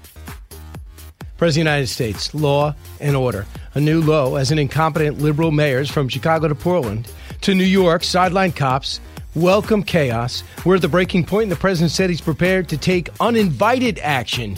Should he? Number 2. one of the biggest predictors and one of the best ways to get out of poverty is early education. It's not college. It's elementary school. It's middle school, where you learn about yourself, where you learn all of the basics. COVID-19 is not going anywhere, as many cities decide to keep their schools closed and hamstring businesses. Does anyone have proof that any of this would help suppress the virus? It didn't the first time. To me, it only guarantees it'll crush business again and academic achievement again. Number 1. Remember, Bill Stepien was at the White House, and he was moved over to campaign just a couple of months ago. He will become the Trump campaign manager, and Brad is going to be handling all the digital work that he was known for and famous for in 2016, and he'll remain a senior advisor on the campaign. Dana Perino yesterday with me on Tucker. The president makes a change at the top as he finds himself trailing in major poll after major poll. However, he might just have a secret weapon, and that's the secret voter that doesn't want to admit they're voting for him. That came out in a new poll. Plus, he just picked up a major endorsement from a police union that used to be buddies with Biden. So let's bring in Karl Rove. Karl, welcome back. Good to be here. Incidentally, apropos of your guest at the bottom of the hour, I got a trivia question for you. What was the first territory or state to allow women to vote? I know this. 5, 4, 3. Was it Oregon? 1. Territory of Wyoming in 1869, followed by the Territory of Utah in 1870, the Territory of Washington State in 1883. See a little pattern going here? Territory of Montana in 1887. Then when Wyoming became a state, it was the first state to allow women to vote, followed by Colorado 3 years later in 1893. Then Utah in 1896 when it joined the Union, Idaho in 1896. 1910 in Washington State, California in 1911, Arizona in 1912, Kansas in 1912, Oregon in 1912, Montana in 1914, Nevada in 1914, and finally an eastern sophisticated state, New York in 1917. But look at all those western states which recognize the power of prairie women. Yeah, it's just amazing. I mean, the whole journey of African Americans were trying to vote, blacks are trying to vote, at the same time women are trying to get to vote, and the women basically said, all right, you guys go first. And then they had to wait another 30, 40 years to be able to do it. It's hard to believe that men would come home back then and hear it and not hear it from their wives to say, hey, wait a second, why can't I vote? I'm running the whole house anyway. Yeah, exactly. All right, so Karl, yesterday I thought about you, and I'm so glad you were booked today. When Brad Parscale, it was announced that he's stepping back to focus on digital, and Bill Stepien comes up. He worked in 2008 for the Bush campaign, they say. Was it 2004, rather? He worked for Governor Christie twice, got him elected twice. He also worked for John McCain. Is this a good move? Well, all things being equal, you prefer not to have a change in the team 111 days before the election, because you've seen the headlines this morning. Every Washington Post, New York Times, fancy reporter has said, well, change in leadership and a sign of a failing campaign. So that's not the headline you want. But I got to tell you, Stepien's an able guy, and I thought Parscale handled the change with an enormous amount of humility and courage, and demonstrated thereby his loyalty to the president, which is the guy he's personally committed to. And I thought it was a rather classy change. I liked what he had to say. What's the first thing you would do if it was you that was put there? Well, you got to look at where they are, and where they are is behind. And you cannot make progress unless you recognize where you are. So Stepien has got to take a look at their operating assumptions. What was their battle plan, and what adjustments are necessary to be made? And he's got to get the president to buy off on it. But look, the president's not had a good 2 months, and they've got to do something to reset it. His speech at Mount Rushmore on the 3rd of July was an attempt to reset it. But when you make a change in a campaign like this, you now, in order to appease the media gods and to convince voters that you're actually getting on the right track, you got to do something different. Whether it was something you were already planning to do or not, you got to say we're doing something different, and that will cause the press to give you a little bit of period of time in which you can prove that you're making progress. See, I think you're thinking too traditional. They expect change with Trump. I mean, between his administration and last time, it was almost been too steady. Brad's had the job for 2 years. So having said longer that, than everybody else combined. Right, I know. So having said that, no one was able to pull off last time, and he has demonstrated the discipline from September to November last time, Access Hollywood tape, which was not his doing, aside. Having said that, find out why you're running, but is it first and foremost the virus? Well, it's the handling of the virus. The virus, nobody's going to hold the president responsible for the virus. It's the handling of the virus. And his numbers have been going down during that process. I think it was perhaps because those news conferences, which were a very good idea, they became too freewheeling and too much the president. The president would have been better off coming out and saying, here's the message for the day, and now I'm turning it over to the science experts. But instead we had, the moment about bleach and blah, blah, and blah, blah. And all of that, I think, tended to erode confidence in him because it was so freewheeling. But look, there's time to turn it around, but you have to have a plan to turn it around. And remember, the key moment coming is Thursday, the third week of August, when the president gives his acceptance speech, because last time around, 34 million people watched Hillary Clinton's acceptance speech, 35 million watched his acceptance speech. That was the largest number of people paying attention to the campaign on any given day up till the debates in late September and in October. And that's the moment at which traditionally a candidate has to say, vote for me because here's what I want to do, and here's how that contrasts with my opponent. Now, the president's got a chance to say, here, let me remind you what I've done, but that's got to be a small amount of his speech, powerfully written, but the smallest amount. The bigger amount is, here's what I intend to do, because people want to hear he's got a second act in him, and then he's got to lay out a contrast between both what he has done and what he wants to do with what Joe Biden would do to the country. And that's the way you go back and look at Barack Obama's speech in 2012. You look at George W. Bush's acceptance speech in 2004, Bill Clinton's in 1996. That's where he went on for hours talking about building a bridge to the 21st century. But that's where they want to hear you got a second act in you, and what you got to offer me is you've described it how it's going to be better for me compared to what the opposition is offering up. So, you talk about the president, you talk in your column today about how the American people will take bad news. If it's in the context of realism, and you're giving the American people a strategy to get out of it. At this point, 6 months into a pandemic, do we have a strategy to get out of it?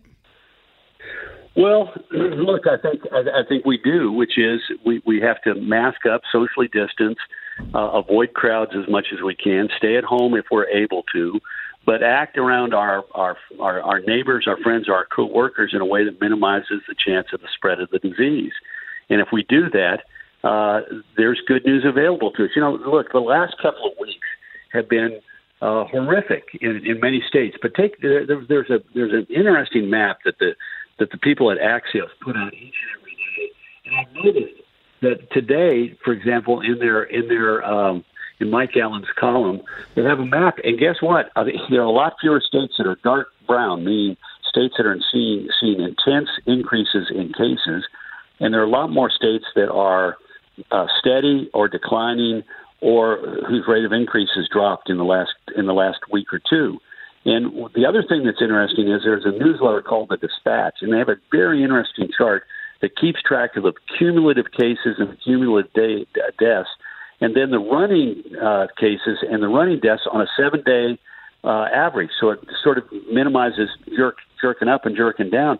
And the interesting thing to me is that we are relatively flat on deaths. We're growing on cases, and we have been for a number of weeks, but we're flat on deaths, and they're not spiking like the number of cases are, which is reflective of better treatment, better therapeutics, and probably that we're getting a lot more infections. The average age of the infection of those that are affected has dropped dramatically. So, yeah, there's a way to get out of this, but we can't wave a magic wand. There'll be a vaccine at some point, but until that point, we've got to all be responsible and realize while we're healthy, we can help keep other people healthy by wearing masks, socially distancing, and being responsible in our personal behavior. You got to look at your candidate. One thing about President Bush that you probably recognized early, cares about people, 41 and 43, and one-on-one, charming, and the empathy just came natural. With President Trump, he's got a different skill set. Obviously, he's great at being tough, but can he stay within his personality and show empathy, sympathy, and let the seniors know, even though I know you're the target and I can't really help you that much, I care. And Ari Fleischer recommended that last night, but you know the president. Can he do this? Yeah, well, look, he's got to. And B, think about this. A week or so ago, maybe it was just over a week, he met with families of victims of police brutality. And what was amazing to me was they came out and they were remarking on how sensitive and empathetic he'd been in that private meeting. Now, look, I know there's a difference between sitting in a room and listening to people pour out their hearts about grief and horror and anger about the loss of a loved one and being empathetic and doing it in a public setting. But he's got to find a way to do that. And you're right. He needs to do it aimed at seniors. Now, but the government's actually doing a lot. Look at the CDC guidelines. Look at what the White House has been saying. Look at what they've been doing to get PPE into these nursing homes and so forth. I mean, he can go out there and say, look, I want to protect the most vulnerable among us, those with compromised immune systems and the elderly, and particularly those in assisted living and nursing homes. And here's what we're doing to do that. And if he were to do that, and then maybe go on the road, go to a senior living facility. So he's on one side of the glass wall and somebody's on the other. They'd be thrilled to see him, and it would give him another chance to say, here's what we need to do as a society to protect our grandmothers and our grandfathers and the vulnerable in these facilities, and that's to do the following.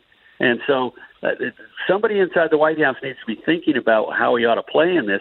He can't avoid coronavirus. They stopped the daily briefings. My sense is they should keep regular briefings going, but he's got to find a way to show what I'm sure he shares, which is an empathy for those who are most vulnerable among us. And if not, you know it's bigger than the party. And you know if things don't turn around, it's bigger than the president. The whole party could get pulverized. Yeah. Well, we live in a highly polarized political environment, and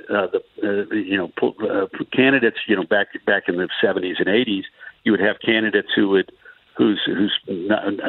presidential nominee would lose their state and they would win re-election handily.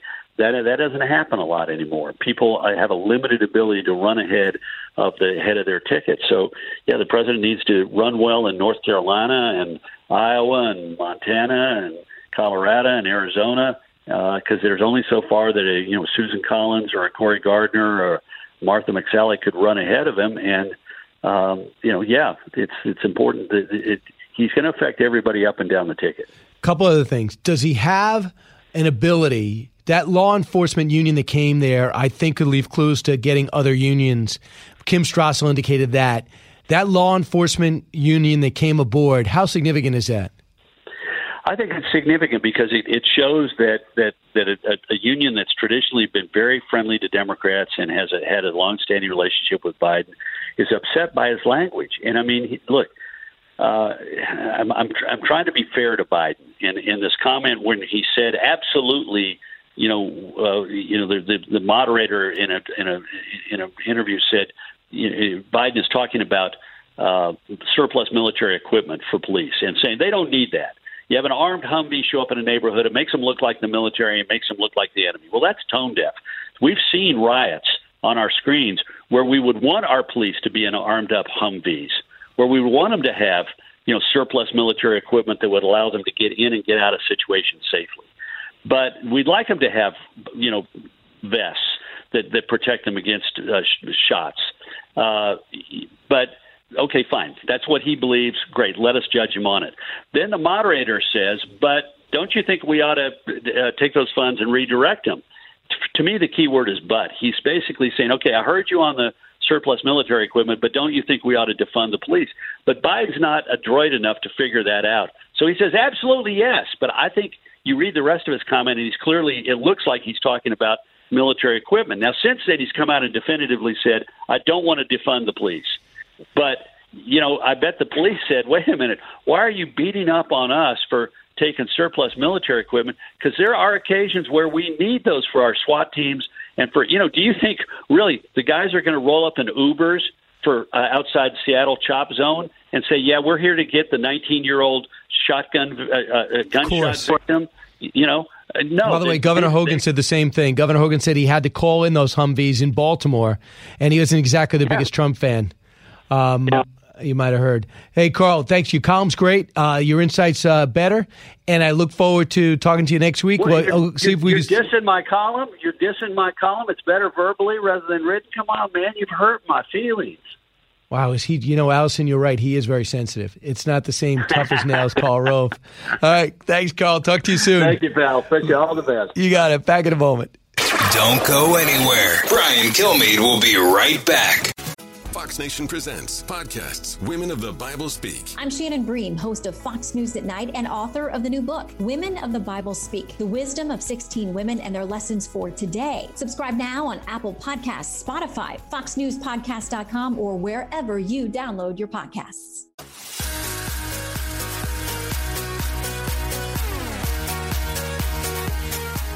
A talk show that's real. This is the Brian Kilmeade Show. Todd, listening in New Hampshire. Hey, Todd. Hey, Brian. Thanks for taking the call, bud. No problem. What's on your mind? Hey, on the defund the policing, I actually work for a police department now, and cutting funds, all that stuff. It's crazy to hear him say we're going to use mediators, social workers, this and that for all this, you know, after the funds are cut and everything, because the most ironic part of that whole thing is when social workers, even all the way to parole officers, when they need someone to go out with them, the first people they call are the police. And that's for simple things like going into houses with a temper tantrum 10-year-old or a parent that's, you know, they're trying to pull out of a house, or anything domestic with domestic abuse, any disturbance. But Todd, you know what they're doing? You know what they're doing in Seattle? They're pulling 911 operators out of the police force. So they're no longer synced up. That's part of the reason they said they were going to cut the budget, because they're not worthy of controlling their own 911. Ridiculous. I know that. I mean, listen, if you're a clear-thinking business person, don't go to Seattle, don't go to Portland, certainly don't go to Chicago, and run for your life in New York. There's so many other places and cities that can have a better life. Living the Bream is a podcast hosted by Fox News Channel's Shannon Bream, sharing inspirational stories, personal anecdotes, and an insider's perspective on actions and rulings from the High Court. Subscribe and listen now by going to FoxNewsPodcasts.com. America's listening to Fox News.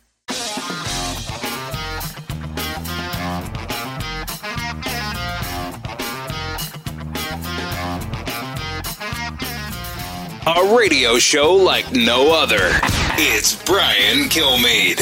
72 women came to this location, this prison. You see Lucy Burns' name. She's charged with unlawful assembly. Some of the women were charged with obstructing traffic. Lucy Burns was sentenced first to 60 days. She protested after that 60 days and then came back here for 6 months. So they were really trying to squelch their voices on the issue of suffrage. And when you talk about their stays, brutal, right? Very brutal. That's right. Communication. They weren't given paper. They weren't allowed to write letters, maybe one a month. They weren't receiving mail. They had some pretty brutal conditions. And I also heard that there was someone go on a hunger strike. That's right. So Lucy Burns went on a hunger strike, and that caused a lot of issues because they certainly didn't want one of the women to die on them because of that hunger strike. They would lose the media, they would lose the press, they would lose sentiment. Right. And that was Jane Hampton Cook, who wrote a book about women's suffrage, and we're able to do a feature on Fox Nation about it, which is the subject of my two next guests. It is Mary Morgan Blackburn Ketchel, who has penned a historical fiction for kids, bringing to life the excitement of women's right to vote and the journey they went through, joined by her mom and esteemed senator from Tennessee, Senator Marsha Blackburn. Senator, welcome back. Well, thank you. It is so good to be with you, and what an incredible story it is to tell. I think that all women should know this story. And I guess, Mary, that's why you did it, right? Exactly. I got to go through life watching my mother break through the glass ceiling again and again. And as we swore her into the United States Senate, I got to watch as a group of people gathered around, listen to the story being told of the day that the vote was won and the reactions on their faces. And many of them hearing the story for the first time, it led me to think of this as an opportunity for a children's book to tell the story and to share it with all American children. Yeah, it's amazing, too. The state of Tennessee was the last of the necessary 36 states to ratify the 19th Amendment. You know, it's still, you got to sober people up. Until I really took this topic for the Fox Nation series, it didn't really sink in that it took this long for women to have the right they should have been born with. That's right. It was a 72-year effort, and it culminated August 18th, 1920, in downtown Nashville, Tennessee. And the irony is it was a tie vote, 48-48. And a young state legislator had just received a letter from his suffragist mother, literally in the nick of time, ran in and changed his vote, and history was made. And who was that? That was Harry T. That Byrne. was Representative Harry Byrne, and he is out of East Tennessee, and he was there in Nyota, Tennessee. It's kind of between Chattanooga and Knoxville, and his relatives still live in that area. And it is amazing to talk to them, Brian, because they talk about how he was committed to doing the right thing and the impact of his mom, who was called Miss Febb. And she wrote that letter and asked him to be a good boy and help Miss Cat, Carrie Chapman Cat, put the rat in ratification, to take off that red rose, which is what the anti-suffragists were wearing, and put on the yellow rose, which was the rose that the suffragists were wearing. So that he did. He minded his mother, and history was made, and women got the right to vote. Mary, are you surprised, and Marcia, are you surprised, too, that they went to prison for the right to vote? I went to the house in which they congregated, plotted, and planned in order to lobby Woodrow Wilson and all past presidents and lawmakers for this right. Were you surprised they went to prison where they had to do a hunger strike to get attention and they were force-fed? Mary, you first? Isn't it an amazing story of perseverance? I just think it is incredible to consider that the women that started this fight did not even live to see it finished, and those that were imprisoned and those that just would not give up. I think that to me is why it's important for children to hear this story, because what an inspiration to just never give up. When you create a goal and you get your group together and you lobby for an effort, or you determine that you are going to succeed, just don't give up. And Senator, think about this. When we had slaves to start as a country, the original sin. We have a civil war to forget that, to work through that. For a while, African Americans couldn't play sports at a professional level together. We were integrated buses. We did all that, did schools. And then you have women couldn't vote till 1919. We fixed that. Does that mean everything that happened during those times of imperfection, times in which we're still living now, it could always be better? Does that mean all that stuff didn't matter, that we were an evil country back then? What it means, Brian, is that we have people in the country that want to make certain that the promises of our founding documents, our Declaration, and our Constitution, that we are equal and it applies to all equally, that we are a nation of laws, that we abide by the rule of law, and that we continue to strive to make that the opportunity for all Americans. One of the goals in this little children's book is to encourage young girls and children to dream those big dreams and to know if they stick with it, if they stay committed, that they're going to be able to make those dreams come true. And when you look at this and think about 72 years and the amount of time that it took, and then in 1920, how these women who, as you said, they had been put in jail, they had been on a hunger strike, right. They were called the Iron-Jawed Angels. They came to Nashville, Tennessee, and were at the Hermitage Hotel and then climbed those 72 steps to our state capitol to work. They were so persistent. They were gracious.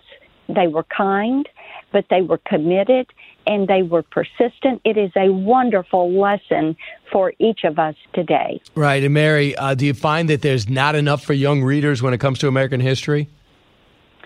I do. I have 2 elementary school age boys, and I have actually found that we can find great books for them to read, and many of the historical fiction writers write for boys, and they write the boys into the story. So for me, it was time for a little girl character to be created that could help young girl readers connect to these trailblazing women in history and to get that message of courage and to really feel the connection and feel like they are part of the story. And so the character is at the exhibit at the museum, and she is so enthralled. She's about a second grade girl that her imagination goes wild, and she finds herself with a bird's eye view the day that the vote was won. So she sees it all play out. She comes away with a connection to the character, to the suffragists, and she is amazed that it wasn't that long ago, and she can't imagine a world where her mom, her teacher, and the women that she knows in her life didn't have the right to vote. So it's a great takeaway for a young girl. Oh, fantastic. Mary Morgan Blackburn Ketchel, thanks so much. Congratulations on the book. How do we get it? Thank you. Yes, Barnes & Noble, Books A Million, Amazon.com. It's amazing how many more books you can sell when you can go actually into the bookstore, and that's great. Now, in most states, you can. Thanks so much. And Senator Blackburn, I have an exit question for you. You glad the president made a change at the top of his campaign with Brad Parscale, who steps back? I think that the president is given and not hesitant to be sure he has the right person in the right position. And campaigns shift, the dynamics of campaigns shift, and I am sure that this team working together decided it was time to make a shift. So Donald Trump is going to win. We're going to be working hard on it. All right. Go get him, Senator. Nice meeting you, Mary. Great to talk to you. Congratulations on the book. Thank you. All right. Thank you, Brian. You got it. Let's back to wrap up this hour, 1-866-408-7669. I'm actually motivated now. I'm going to give away 3 of my books when we come back, the one of your choice, including 2 young readers' books. One's on Jefferson Pirates and one's on George Washington Spies. Don't move. Brian Kilmeade Show. Educating, entertaining, enlightening. You're with Brian Kilmeade.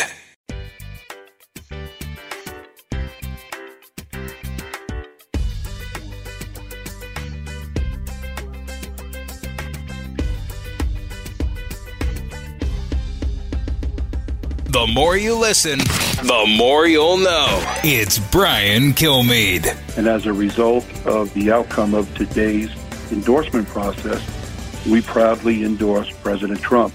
President Trump addressed our board on Monday. The same opportunity was given to Vice President Biden. And as to why the actual participation did not occur, I would defer you to the vice president and or the leadership of his campaign. Yeah, and he didn't show. And guess what? Donald Trump did, and he's been showing up for law enforcement from day one. And I actually believe even Barack Obama would admit that. Mick McHale turns around as president of the National Association of Police Organizations, 250,000, 250,000 strong. Think about their families and the retired officers. The president's got a chance to make some real inroads on law enforcement, especially if he follows through what evidently he's going to announce shortly, and that is using federal officers in the cities that have spiraled out of control. That was done yesterday, and you believe others. He could get him other union votes.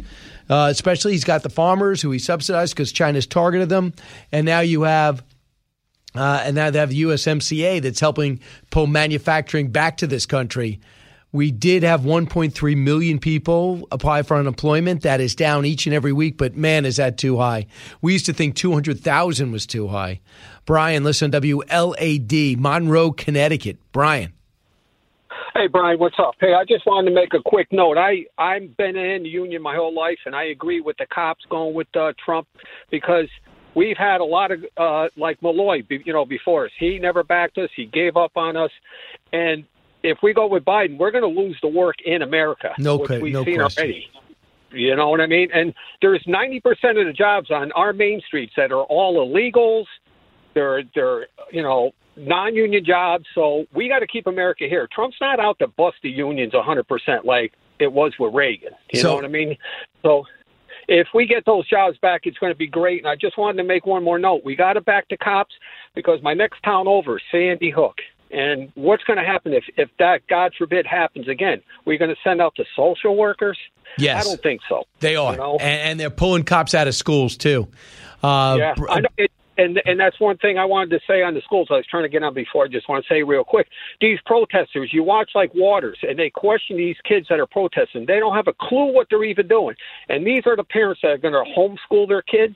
Our kids got to get back to school. Absolutely. Hold on, Brian. I'll get you a book. The new one is Sam Houston, The Alamo Avengers, now out on paperback. But you'll have your choice, Allison. You'll grab Brian. Let's go to Matt. Listen, 92.3 WNC. Yes, sir, Brian. I like your show. Great. What's on your mind? It was about all that craziness I heard on your show earlier about that black people are shooting black people. I mean, that's nothing to do with Black Lives Matter. Then why would they, like you said on your show, why are they killing each other? Absolutely. And you're seeing the different black leaders saying that. And then you see the family say, what did my son do? He's 1 year old. Why did he deserve a bullet in the chest? And you can't blame an angry officer for that. My point, Brian, the grandmother yesterday, yep. I believe it was your show. It might have been another show. It might have been Chris Plank or whatever his name is in the afternoon. But she said, what are you people doing? It's her own people. Killed a 1 year old. Nuts. And the thing is, the Black Lives Matter, I like the message. I'm on the fence with the organization. Why they don't choose to talk about other things. And in fact, we have a cut from Marcus Wiley that really outlines how I feel about it. And here's a African-American outstanding football player turned outstanding broadcaster. And here's what he said last week. There's a problem with when you start to go down this road of the freedom of expression, freedom of speech, how much social space is allowed for those who don't support in that same space. We know what identity politics does. It divides and it polarizes. I don't know how many people really look into the mission statement of Black Lives Matter. Being a father and a husband, that's my mission in life right now. How do I reconcile that with this mission statement that says, quote, we dismantle the patriarchal practice. We disrupt the Western prescribed nuclear family structure requirement. I respect what you're protesting for, but will you respect others who don't support that same protest? That's Marcellus Wiley. So that's what he's saying. He goes, I've been a black man since 1974. This group started in 2013. Please don't tell me my mission. Joe, listening online. And by the way, we'll get Matt a book. Let's go to Joe, listening online in Indiana. Hey, Joe. Hi, Brian. Love your history shows on Fox Nation. My husband and I are just caught up in your passion is infectious. And my thought is? Okay. There are definitely a lot of silent voters out there, people that are like me. I work at a small college, and I can't say a thing. In fact, I just closed my door so I could talk on the phone, and it's a real thing. Even with friends, we sort of gauge where they're at. Are they left? Are they right? You know, we don't know what people are these days, but it's crazy.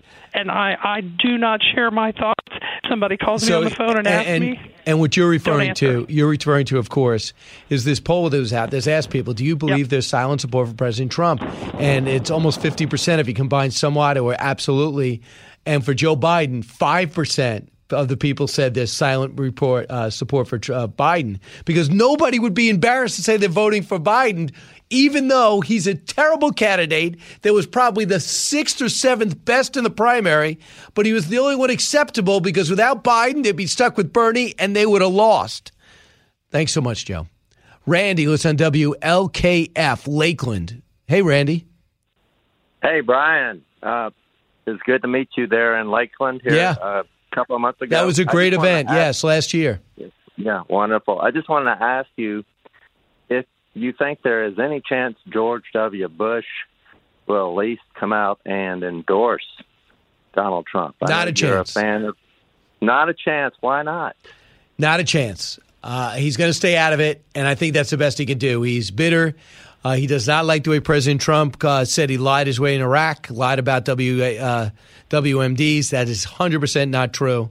The war is the worst war in our history. George W. Bush doesn't feel that way. Even though they buried the hatchet for Bush 41's funeral, there's no way. I give Bush 43 credit for not doing what Mitt Romney's doing. And Mitt Romney's acting like a spoiled child. He has been since he lost. His speeches leading up to it, the way he caved to be Secretary of State and then asked President Trump for his endorsement and then turned on him again. 43 just wants to be out of it. And listen, I know for sure that he was not happy with Barack Obama, the way Barack Obama was putting him and his administration down for 6 of his 8 years. But he still kept his mouth shut. Yeah. I'm sad about that because I would think he would put the country before his own personal feelings. Yeah, I think he liked Biden. I don't think he likes Trump. Thanks so much for listening. Listen, watch me on Tucker tonight on at 8 o'clock. Hope to see you there. You listen to the Brian Kilmeade Show. I'll tell you, and I'll tease what's coming up on Friday's show. That's the way it works. You watch me at 8. I'll be with you at 9. From the Fox News Podcasts Network. Hey there, it's me, Kennedy. Make sure to check out my podcast, Kennedy Saves the World. It is 5 days a week, every week. Download and listen at foxnewspodcast.com or wherever you listen to your favorite podcast. Listen to the show ad-free on Fox News Podcast Plus, on Apple Podcast, Amazon Music with your Prime membership, or subscribe wherever you get your podcasts.